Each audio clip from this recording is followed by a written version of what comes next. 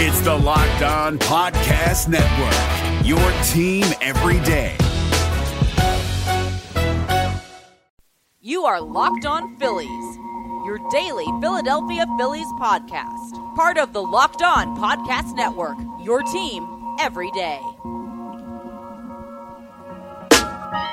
What's going on, guys? It is Monday, August 19th, 2019. This is Locked On Phillies. I'm Tim Kelly, and the weekend started off with the Phillies, the talk of the sport after Bryce Harper's walk-off grand slam Thursday night. It ended with Bryce Harper leaving Sunday's game early with dehydration and the Phillies on a 2-game losing streak. Before we get to the Phillies weekend, though, I want to talk to you about Postmates. Postmates is your personal food delivery, grocery delivery, whatever kind of delivery service all year round. Whenever I need something, I download the Postmates app, I use the promo code Locked On, and I get $100 in free shipping for my first 7 days. For a limited time, you can get that same deal too. Just download the Postmates app and use the promo code Locked On. That's the Postmates app, promo code Locked On, and it is your personal food delivery, grocery delivery, whatever kind of delivery, 24/7, 365. I highly recommend it. Friday night, the Phillies welcomed the San Diego Padres into town. They missed out on superstar Fernando Tatis Jr., who is now out for the season. But Friday night, the momentum carried over after Bryce Harper's grand slam Thursday. Both Bryce Harper and JT Realmuto stayed hot. They each hit home runs. It was Harper's 4th home run in 3 games, and JT Realmuto, who has been scalding hot since the All-Star break offensively, and he's been scalding hot defensively all season. It was his 3rd home run in 4 games. Vince Velasquez went 5 1/3 innings. He gave up 3 runs. That's about what you're going to get in a best-case scenario from most of the Phillies staff right now, which certainly is an issue. In any event, the Phillies won Friday night 8-4. It was their 4th win in a row, and that tied their longest winning streak of the season. I believe it was the 3rd time this season that they've won 4 games in a row. Saturday night, JT Realmuto hit another home run. It was part of the Phillies jumping out to a 3-0 lead. But even though Zach Eflin drove one of those 3 runs in himself, he wasn't able to carry that momentum out to the mound. He lasted just 3 2/3 innings. This, of course, was his return to the starting rotation with Jake Arrieta now out for the season. In those 3 2/3 innings, he gave up 7 hits and he allowed 3 runs. They weren't completely out of the game then, but Nick Pivetta relieved him, and he's really struggled. He gave up 2 earned runs in an inning and a third. Eflin's ERA on the season now sits at 4.57. Nick Pivetta sits at 5.42.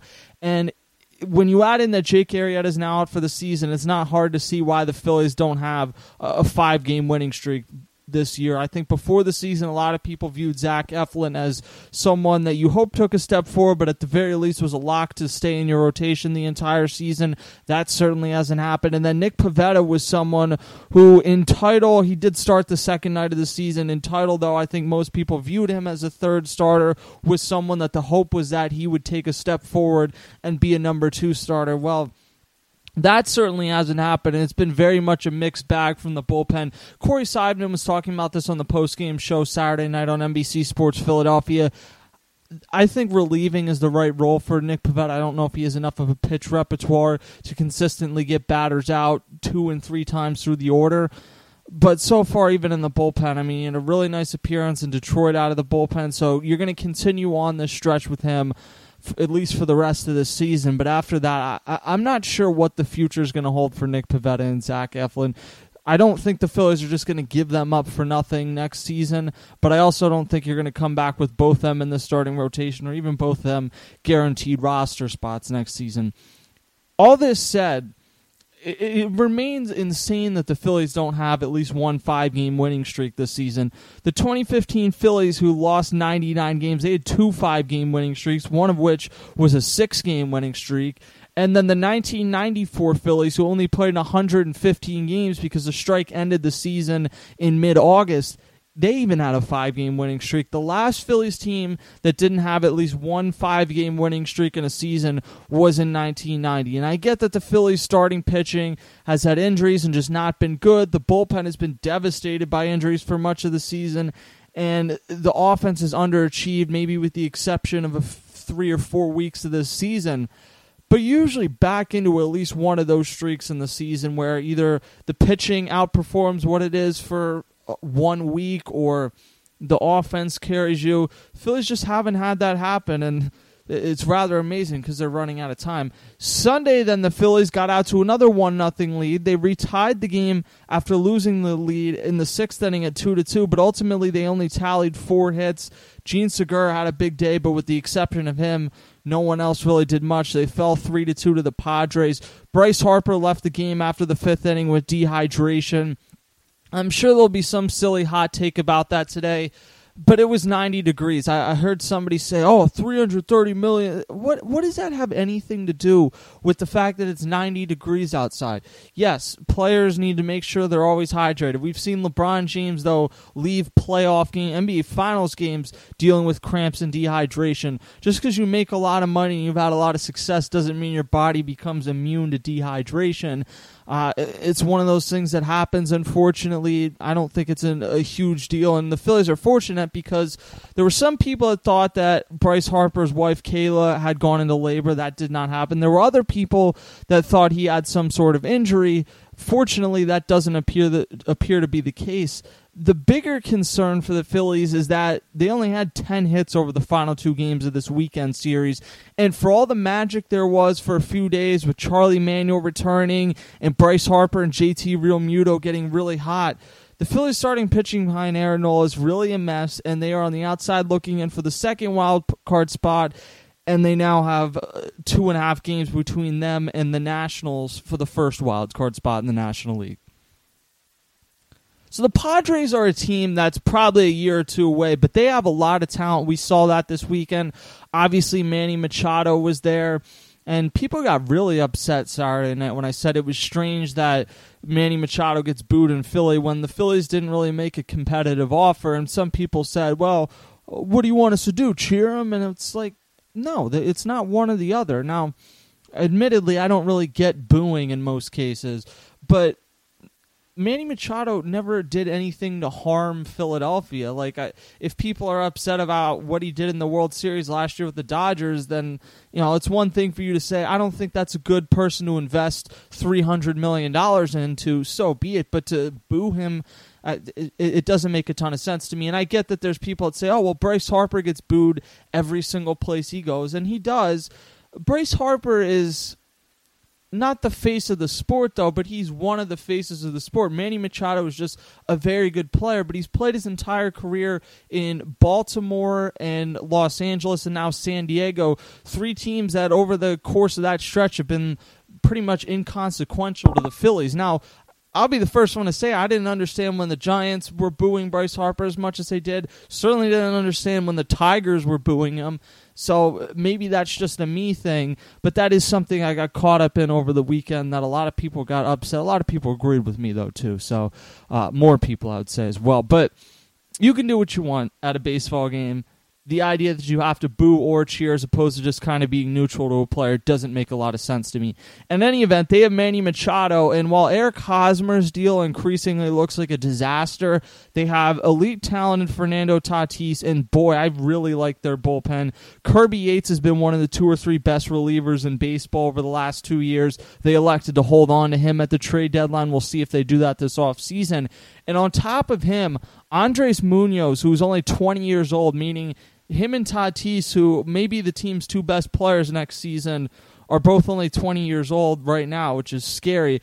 Munoz has about as good a stuff as any reliever in baseball. He did nearly give up a tying home run to Rhys Hoskins Sunday, but ultimately he skirted out of that jam in the 8th inning, set down the Phillies 1-2-3. Saturday night, he set Harper, Realmuto, and Dickerson down in order. He struck out both Harper and Realmuto, who Realmuto's in one of the best stretches of his career, and Bryce Harper is having one of the better months that he's had in the last 2 or 3 seasons. And I think on the telecast, they said the slowest pitch that Munoz threw in the 9th inning was 99.2 miles an hour. So they have a potentially special reliever back there. And the Padres are a team I've kind of kept tabs on all year because Manny Machado was obviously connected to the Phillies for some time, and then Fernando Tatis, prior to coming up, was one of the top 5 prospects in baseball. So we got a glimpse of what they could be this weekend, and that was without even seeing Fernando Tatis. Meanwhile, the Phillies bullpen has largely been dealt blow after blow in 2019, including finding out over the weekend that David Robertson had to have Tommy John surgery, which will likely end his time with the Phillies, even though he's under contract for all of next season. But there are some things to like about the Phillies bullpen. Blake Parker didn't give up a single hit in an inning and 2/3 this weekend. Mike Morin gave up 1 hit and no runs in 2 innings this weekend. And even though Jared Hughes did give up what ended up being the game-winning home run to Austin Hedges yesterday, that was the only hit he gave up in his first 2 1/3 innings as a Philly. Also, the sprinting out to the mound thing, especially in a 90-degree game, that's awesome. I love that. It's not quite as cool as riding the bullpen card into the game, but it's the next best thing. Morin and Parker both have another year of arbitration eligibility at the end of this year, so either the Phillies are going to tender them a deal and they'll be with the team next year, or they'll non-tender them, but they really didn't take on any risk bringing either of the two except the money they're owed for the rest of the season. And with Hughes, they now have a $3 million club option on him for next season, so we'll see what happens. David Robertson, I know he tweeted something to the effect of, I'm going to try and get back next season, and look, I hope he does. People get mad at David Robertson or players for this. What is he supposed to do?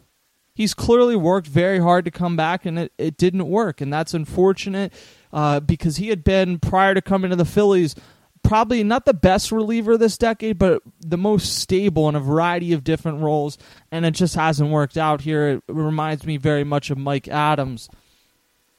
Tommy Hunter out for the season, and his deal's up. Pat Neshek, I don't think they've officially said is out for the season, but it doesn't sound like he's going to come back. His deal's up, and even if it wasn't, I'm not sure he would be back next season. Juan Nicasio, who they took back as part of the Segura deal, he'll be coming off the books. Seranthony Dominguez is apparently targeting a return date in mid-September, but I have no idea what to expect of him in the short or the long term, which is unfortunate given that coming into this season, he looked like he was going to be a core piece for the Phillies, and it's just been a mess of a season for him. So if they get lucky on a few of these, even if it's not all 3 of them, if they get lucky on 1 or 2 of Parker, Morin, and Hughes, that would obviously be ideal because they're going to essentially have to rebuild this entire bullpen for next season. I think Jose Alvarez will be here. He, after a rough start, has kind of settled in. Hector Neris is going to be here in all likelihood unless there's some sort of trade. So you have a couple pieces, and then I have no idea what's going to happen with Nick Pivetta and Zach Eflin, as I said earlier in the show. So if you can get a few of these guys to click, that would obviously be very ideal. The Phillies are off today before they'll head to Fenway Park for a 2-game series Tuesday and Wednesday. After that, they'll have a crucial stretch, and obviously Tuesday and Wednesday is part of that crucial stretch, but a stretch that looks very crucial because the Phillies do not have an easy schedule in September. Well, after getting the Red Sox this weekend, they're going to get the Marlins, Pirates, and Mets. They don't have a 5-game winning streak yet, but you get the sense that for them to win one of these 2 wild card spots, they'll need at least one of those before the season concludes. And sometime in the next 10 days probably wouldn't be a good idea to get one out of the way. You can follow me on Twitter at Tim Kelly Sports and read my work on PhilliesNation.com and Radio.com. I'll talk to you guys next time. Hey, Prime members, you can listen to this Locked On podcast ad-free on Amazon Music. Download the Amazon Music app today.